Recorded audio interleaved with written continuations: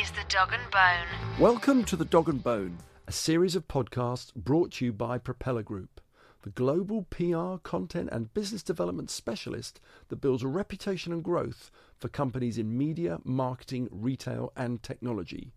I'm Martin Lote, founder of Propeller and curator of The Dog and Bone. In each episode, we invite a business leader with something to say into our kennel for a chat, and we ask them to dig up something a bit tasty for us to chew on. My guest today is Mandy Merron, a leading advisor to marketing, advertising and production companies on their corporate sales, takeovers, fundraising and employee incentives. Speak to an agency owner looking to buy or sell up, or to those involved in M&A professionally, and chances are Mandy's name will come up sooner or later. She's so well regarded, in fact, in the advertising scene that she's the only practicing accountant to be recognised in Campaign Magazine's A-list. She spent over 30 years with the same firm, what is now known as Moore Kingston Smith, ending up as a partner and chair of their governance board and a director of its corporate finance arm. But now she's organising her own exit of sorts, and recently stepped down from running the Marcom show full-time to adopt a more part-time consultative role and spend more time on hobbies such as skiing, riding, cycling and golf. Mandy, welcome to the Dog and Bone podcast. Thanks very much, Martin. I'm delighted to be here. So have you fully retired after an illustrious career, or are you keeping your hand in some way? I'm keeping my hand in some way. I have to say that having done what I've really loved for 30 years, it's a little bit hard to give it up totally. So I'm still consulting with clients for Moore Kingston Smith and combining that with doing a bit of fun stuff as well. The fun stuff I mentioned in the intro, or have you got some other pursuits and activities? No, fun stuff that you mentioned in the intro. Basically, I've stepped back a little bit from the business while my body's still able to do some of the sport I want to play. Very wise. So when you were in the sort of really in the driving seat and running the practice, tell us a little bit about your job and what it involved, and then we can get into some of the interesting things that you did over that 30-year period. Well, sure. I mean, it's a great privilege to be paid to do what you really enjoy, and that's what I've done for the last 30 years. So we work, Moore Kingston Smith, we work with, in the media practice, we work with clients across the media and marketing spectrum. And really for them, my role was to work with them on their strategy for driving the business forward. And then when they got to the point where they wanted to exit or fundraise on the way to buy, to give them some advice around how best to do that. And kind of just be an objective third-party voice and ear for owner-managers. And are you mainly on the vendor side, or were you working for bigger agencies or agency groups who are looking to buy as well? We're mainly on the vendor side, and so when we're looking at fundraising for acquisition, it tends to be, not exclusively, but it tends to be for businesses who are growing, who want to make their own acquisitions in order to get to a size for critical mass where they can make an exit for themselves. And do you tend to find that, is it mainly sort of the agency side of the business, or were you getting more involved in tech as well? It's a bit of both. For me personally, it's mainly the agency side of the business, but for colleagues who specialise in technology, MarTech is a big area for us. So it's sort of the media and marketing world and the technology that sits underneath it. Yeah. So you were mainly involved in agencies. So when did you do your first vendor sale type of deal then? That would be back in the 90s, I suppose. Well, yes. I mean, I moved across into our corporate finance team to set up the media arm probably about 10 to 15 years ago now.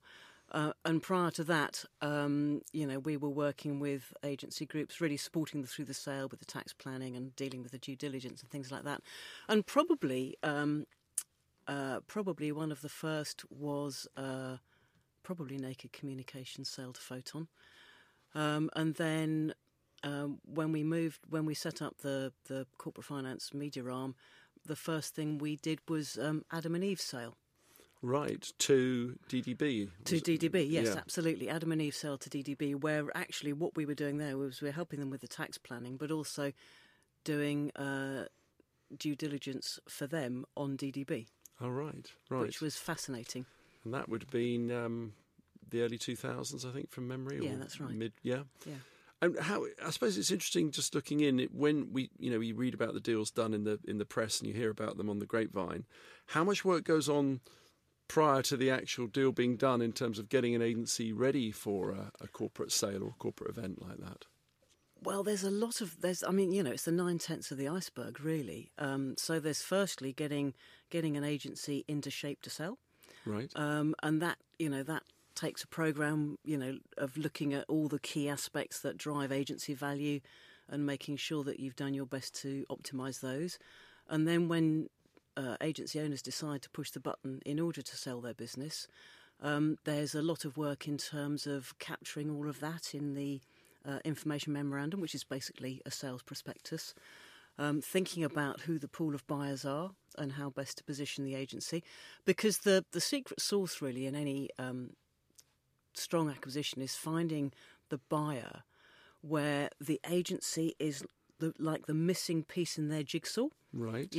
And so if you can find that sort of strategic fit, it works because you'll maximise the value of the agency because it's most attractive to the buyer. But B, there's more in it for the agency because, there's a strategic benefit to them. It's a genuine 2 and 2 equals more than 4 because for a really good buyer brings not just a big fat cheque to the party, they bring an opportunity for that agency to move through and grow in its sort of second incarnation, if you like. And for that, finding the strategic buyer is just vital. Although there is a view, if you look at it and talk to people, that although these deals always sound very nice in the day they're done, I think somebody said to me the other day that if you're a seller, you love your buyer most on the day the deal is done, and then after that it goes downhill, because there have been a few fallouts and comings aparts and things not working out. So what's the secret sauce on keeping it together once you've arranged this marriage? Well, Working really hard. It's just like a marriage or any sort of partnership. It's working really hard at it. And, good buyers do that pretty well. Someone like, I think, Next 15 does this very well. 4 Communications in the PR world. Right, yes. Works very hard integrating their acquisitions into their organisation. So there are some great buyers out there. And then there are some who say, you're very important, you're a key part in our journey, and then they put their acquired business into the basement. Both metaphorically and occasionally I've seen it physically, and suddenly everybody's feeling a bit unimportant. So you've got to know why. The buyer has to know why they've bought this business and work hard to help them deliver and not put barriers in the way. Right, that's interesting. Yeah, and it's tough. I'm sure we're going to return to this because one of the things we do on our Dog and Bone podcast is ask people who know the guest, yourself, to send in some questions on audio clip. And you'd be thrilled to know that we've had several people respond when they found out that you were going to be my guest today.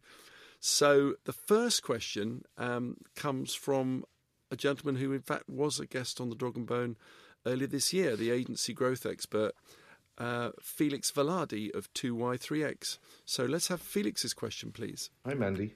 It's Felix Velarde here at 2Y3X. What are the main discount factors buyers look for when evaluating an agency? And what can you do to offset them to create additional value? Well, that's that question. I don't particularly like the term discounting factors because it always sounds so you're sort of coming downwards, I always think from an agency point of view, you want to think of what are the premium factors, but it's a question of how you spin it. But how would you answer that question? Well, it's a very good question. It's actually a very common question. Like you, I prefer to look at it on the positive side. But I think, buyers are looking to de-risk. So they want to see in an agency things that reduce the level of risk that they perceive. So they want to know that there's not over-dependence on any one client. And if they discover that, 80% of the business is tied up with client X, that's a massive discount factor.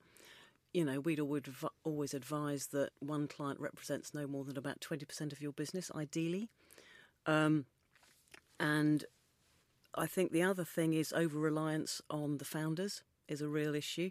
So you want to have the founders have passed the business on in terms of management to the management team, and a good, strong, ambitious management team with entrepreneurial spirit, I think, is very important. And I think, one of the other things is whether there are any lurking problems. So if there's any, in terms of discount factors, when one does due diligence as an acquirer on a business, if you discover there's pending legal action, or there's, some sort of employment dispute or something like that, managing that before you get into the negotiations by disclosing it and explaining what you've done about it is very important.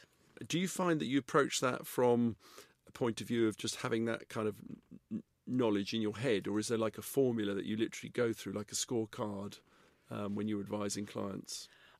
Well, funnily enough, yes, we've got a process we run through which we call the Enterprise Value 10, and it's 10 key areas of the business that we think you need to focus on to get right to drive enterprise value. And I've talked about a couple of them. One is, the client mix. So you ideally want no dependence on one client and long-term relationships. So retainers are better than project work. Long retainers are better than short retainers.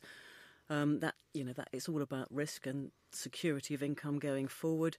And that's the second thing, is income security and quality. So is it lower level advice, or is it strategic advice where the client comes to you for, proper consultation? I think our next question will probably enable you to sort of unpack that a little bit more, because we've actually got a question on a similar theme from Joe Evans at Lewis Silkin.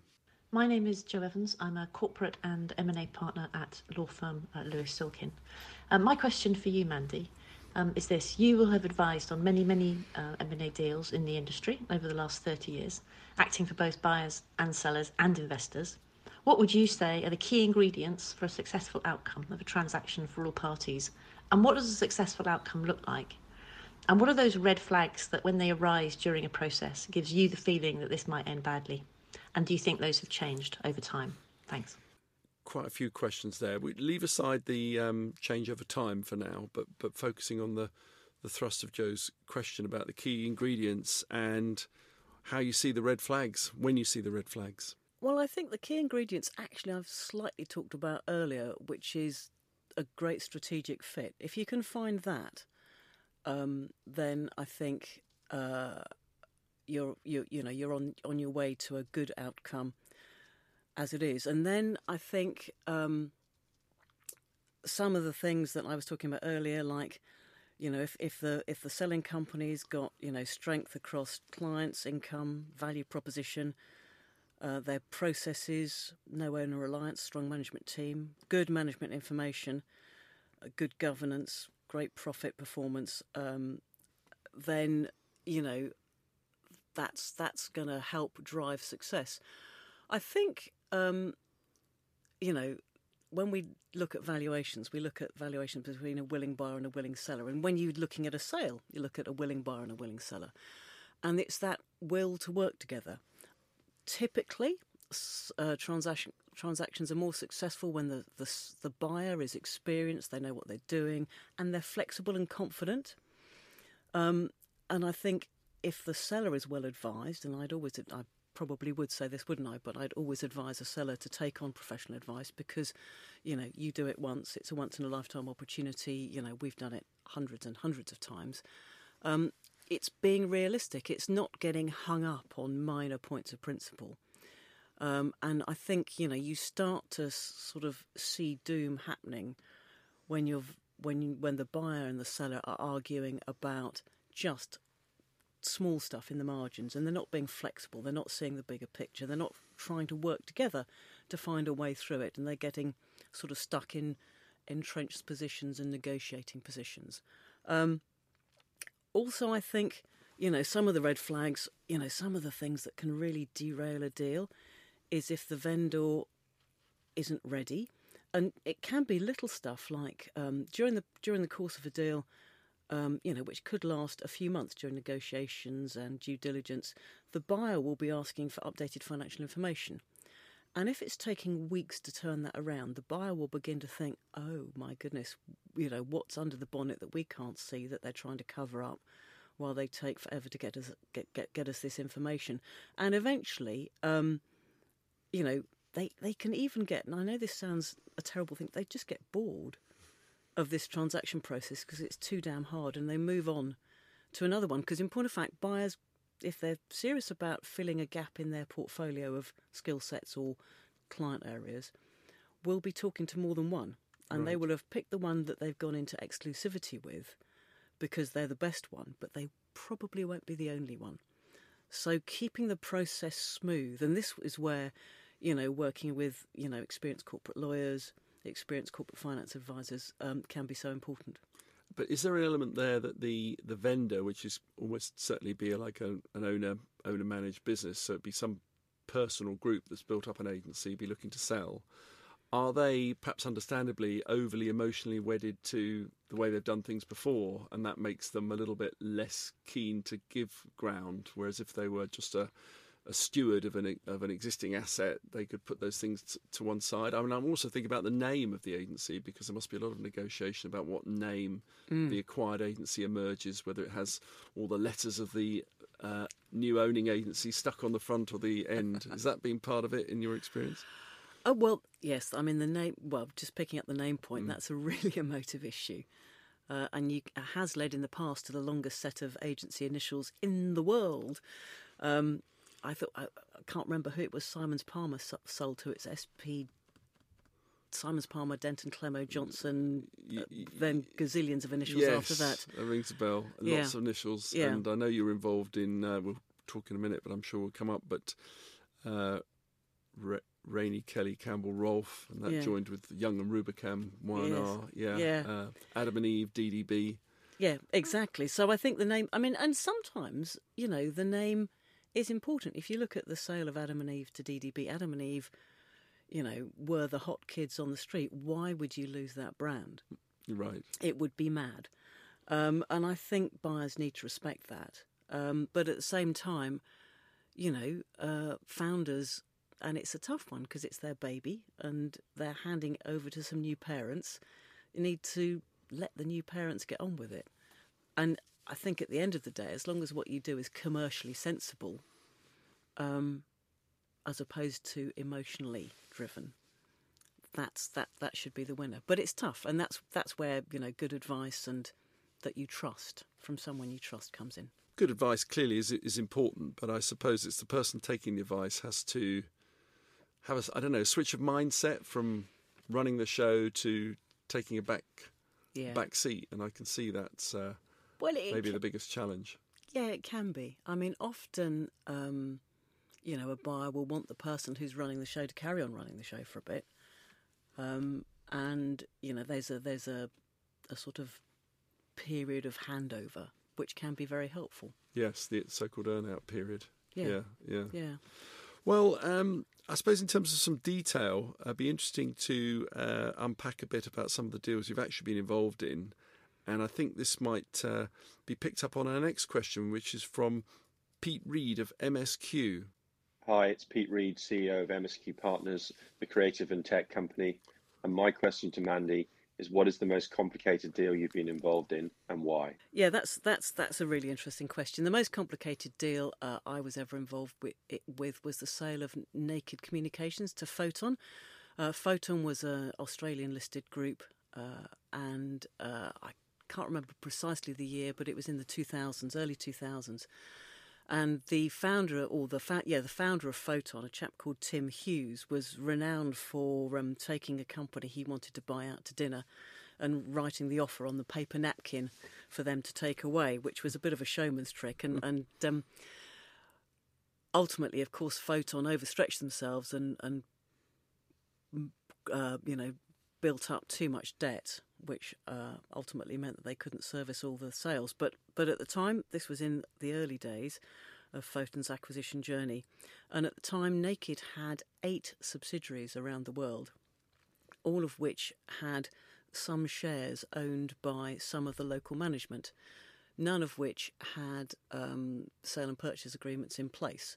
Right. So at the time of the sale, they were having to negotiate and deal with the tax implications of 8 subsidiary company negotiations, while also negotiating to sell the Topco shares to Photon. And Naked, we should say, were a really hot kind of media advisory business that sort of found a moment in that early kind of noughties period. Yeah, absolutely. And they were famous for the 118 campaign with mustachioed, short-wearing individuals popping up in tubes around London and so on and so forth. And the finance director, a chap called Barry Dudley, was really had his work cut out, and we were supporting him. In point of fact, one of my tax partners, Tim Stovold, at Moore Kingston Smith, went round and sat with Barry, going through some of the tax issues on a weekly basis to try and get that done. But it was a really interesting, and it was a great deal. But it came unstuck because, just for the uninitiated, Photon couldn't generate enough revenue from their acquisitions to fund the payouts that they'd agreed to do. Yeah, basically and there was an interview with Tim Hughes kind of talking through this in one of the media press. They overextended themselves in terms of the debt they took on, and the acquisitions they'd made didn't generate enough cash to service it, and which led then to some of their acquisitions buying themselves out subsequently. I noticed in his question Peter referred to his own company, MSQ Partners, and as agency and tech. I'd be interested to get your view on this, because I think there's a perception that agencies need a bit of tech to kind of protect their valuations and be more of the moment than a people-only business. But what's your perception of that? I think this is very an accountancy answer. It depends. If the tech better enables the delivery of client services and makes their business more scalable, then yes, absolutely. But tech for tech's sake, does McKinsey need tech to deliver its high-level consultancy advice? No, I don't think it does.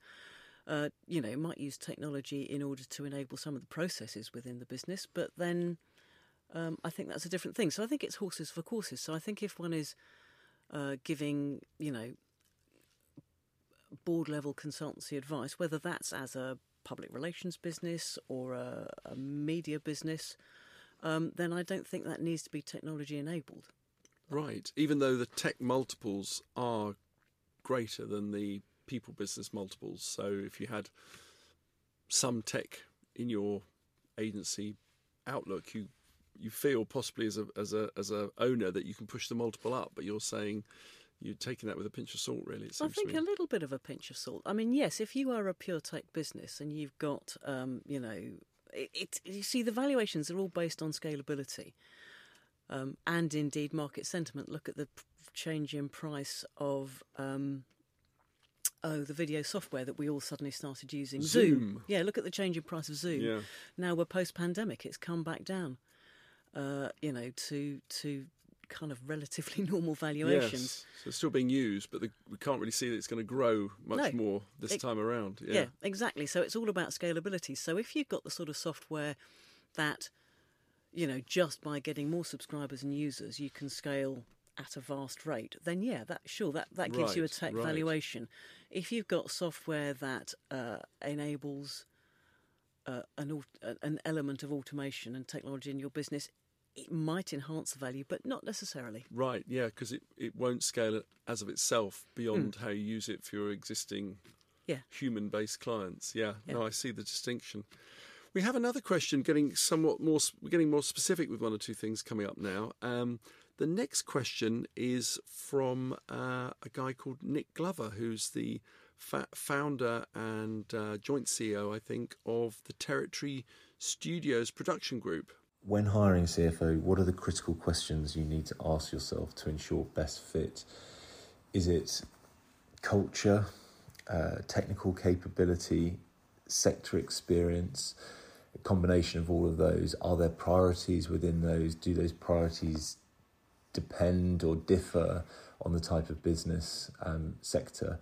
Where have you seen the most effective or impressive CFOs and why? There's quite a lot of detail in there. But yeah, choosing a CFO, what advice would you give? Well, I think technical capability ought to come as a given. I think that's almost a hygiene factor that a CFO understands accounts and understands how to put in place systems and processes to deliver appropriate and accurate management information. And so I think once you've established that that is there, then after that, actually, I think the best CFOs know how to communicate what the numbers mean. And what the underlying causes of the numbers are, and understand those and give the board appropriate advice about what to do about it. And to do that, I think you have to be a good communicator and slightly buck the traditional image of an accountant as a slightly introverted character. Right. I think you have to have a good commercial brain on you and enough years under your belt to have seen a few things. So, when I think of really strong CFOs, I've met so many over the years. Peter Walker, who's now Managing Director at CHI, is a great CFO. Robin Price, who for years was at McCann's and at What If, great CFO. And what makes them stand out, and of course many, many more, what makes them stand out is that, they think about the implication of the numbers for the business and what to do about them. So in a way, actually, finance director is a better term because you're directing the financial direction of the business, and it's more of a commercial outlook. So, is industry experience important? It's important, I think, but it's not vital. But I think you do need to understand how to bring people in a creative industry with you.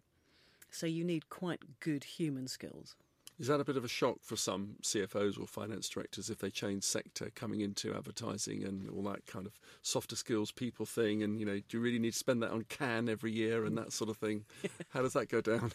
Yeah, I think it can be. I really think it can be. But, our sector's such fun that I think the joy must overcome any stress from having to pay for people to go to Cannes or on the Oriana as it used to be in the day for the conferences and so on and so forth.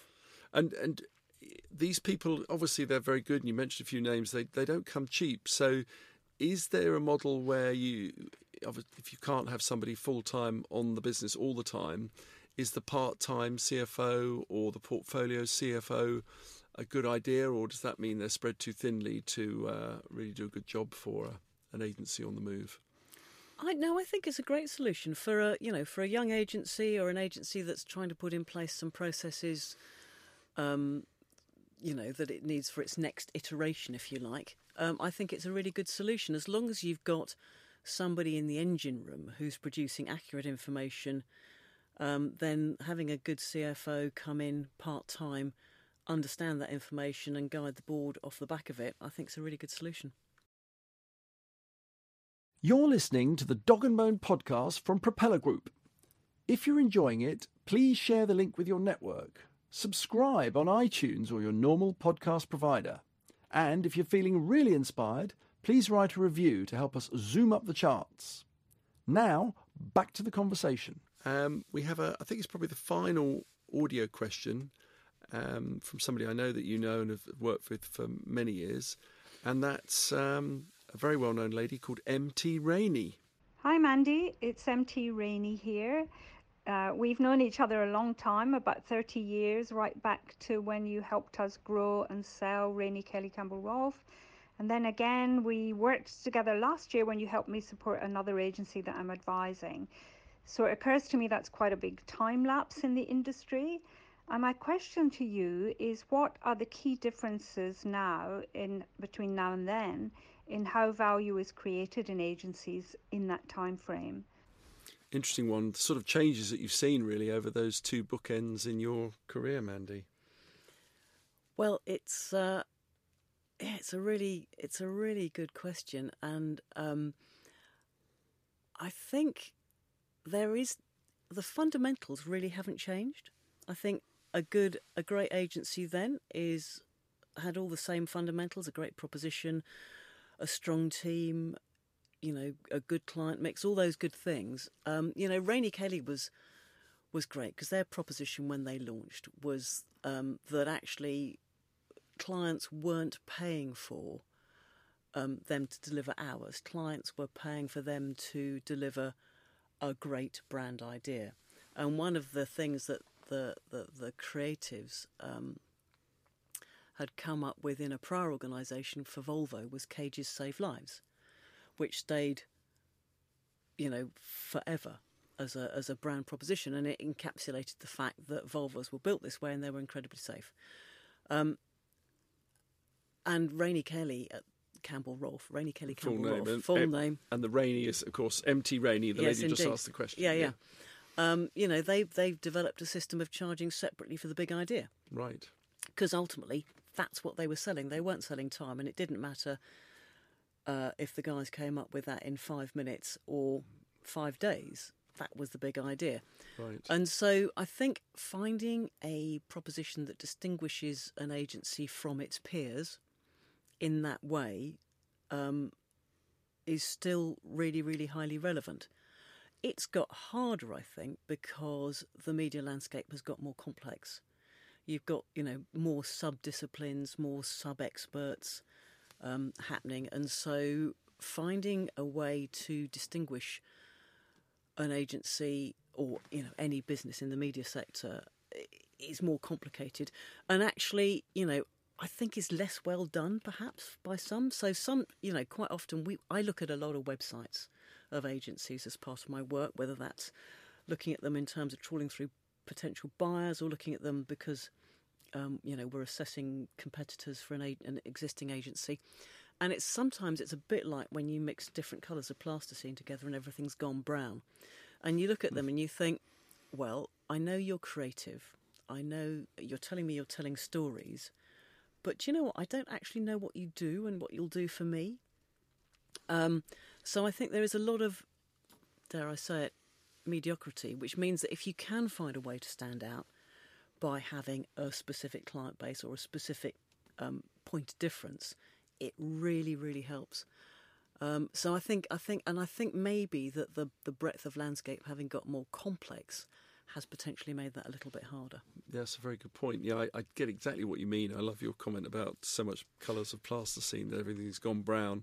We all see websites that say, we help companies find themselves and grow, and you don't know whether they're a training company or a software company or an M&A company or an accountancy firm, because whoever wrote the website just sees it in terms of, we help our clients grow. Well, of course, but how? Yeah, exactly. Is a very good point. Yeah. So coming sort of up to date, then, what do you see? What would you put your finger on as a specific, change or missing ingredient? You've said differentiation is harder. What about the expectations of value? Say, has that changed over 30 years? Do founders expect more or less? I mean, I mentioned the tech point, and you've dealt with that. But what are founders sort of coming to the table with, and how's that changed? Back in those days, people set up agencies with a view to selling them, or they set up agencies with a view to owning them. And I still think to a degree that's the case. So you look back at Rainey Kelly, Campbell Rolfe, they set up and with a great proposition, a great idea, and got approached. And I think they sold after about 5 years, from memory. Simons, Palmer, Denton, Clemo and Johnson, with the many initials I spoke of earlier, they sold, I think, after less than 10 years. And, were either of them set up with a view to making a quick buck? No.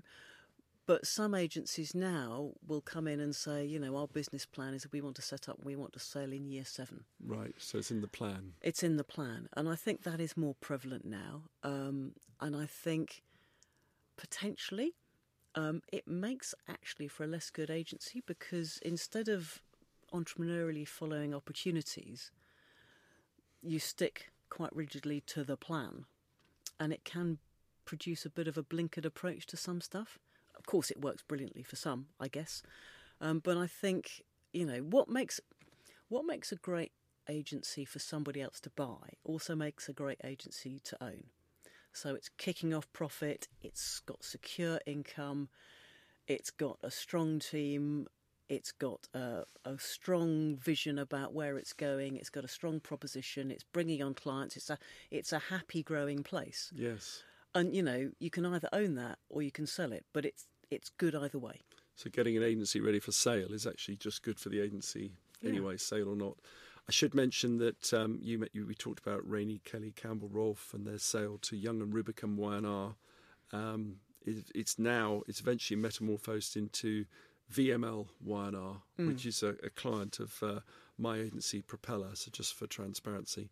But you mentioned the two other names at the end there, Campbell and Rolfe. I think they were the creatives, and I think Mark Rolfe was notable because I think he was the last of that generation to still have his name linked on an agency, because even when it was RKCR Y&R up to a few years ago, it still had that. He was still in the agency and had his name on the door, and there weren't many of that generation that did. So actually, I've just got a quick story about that, if that's all right. Go for it. So we helped Duckworth Finn Grub Waters set up many years ago. Another great name. Pond Life, Duckworth Finn Grub Waters. Yes.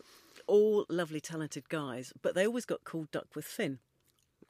And Dave Waters, and they had pencils in their boardrooms that said Duckworth Finn Grub Waters, and he got so fed up with it one day, he brought one of those electronic pencil sharpeners, and he sharpened every pencil down so it just said Waters on it.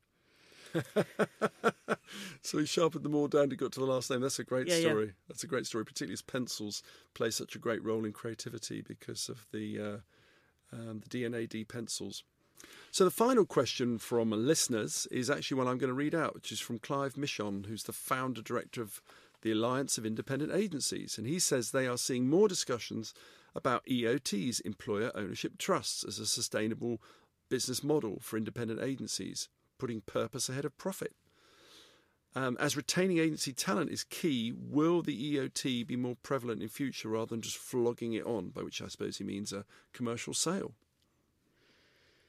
Well, EOTs are a growing vehicle, employee ownership trusts, for buying out founders. Aardman Animations, founders sold to an EOT. And there are huge tax advantages because the founders don't pay any tax as long as the EOT owns at least 51% of the business. Ultimately, whatever price the EOT pays for the shares, ultimately the business is the engine that's going to drive the profits, that's going to produce the cash, that's going to pay out the founders. And so founders who don't take all their money up front when they sell out to an EOT need to be comfortable that either they're still involved in the business to help drive it, or that the management team who are buying them out using an EOT have got sufficient entrepreneurial drive and skill to deliver the results in order to service the debt to the founders one way or another. But they are prevalent. I mean, at Moore Kingston Smith, we must have in the media sector, we must have advised on between a dozen and 20 over the last 2 or 3 years,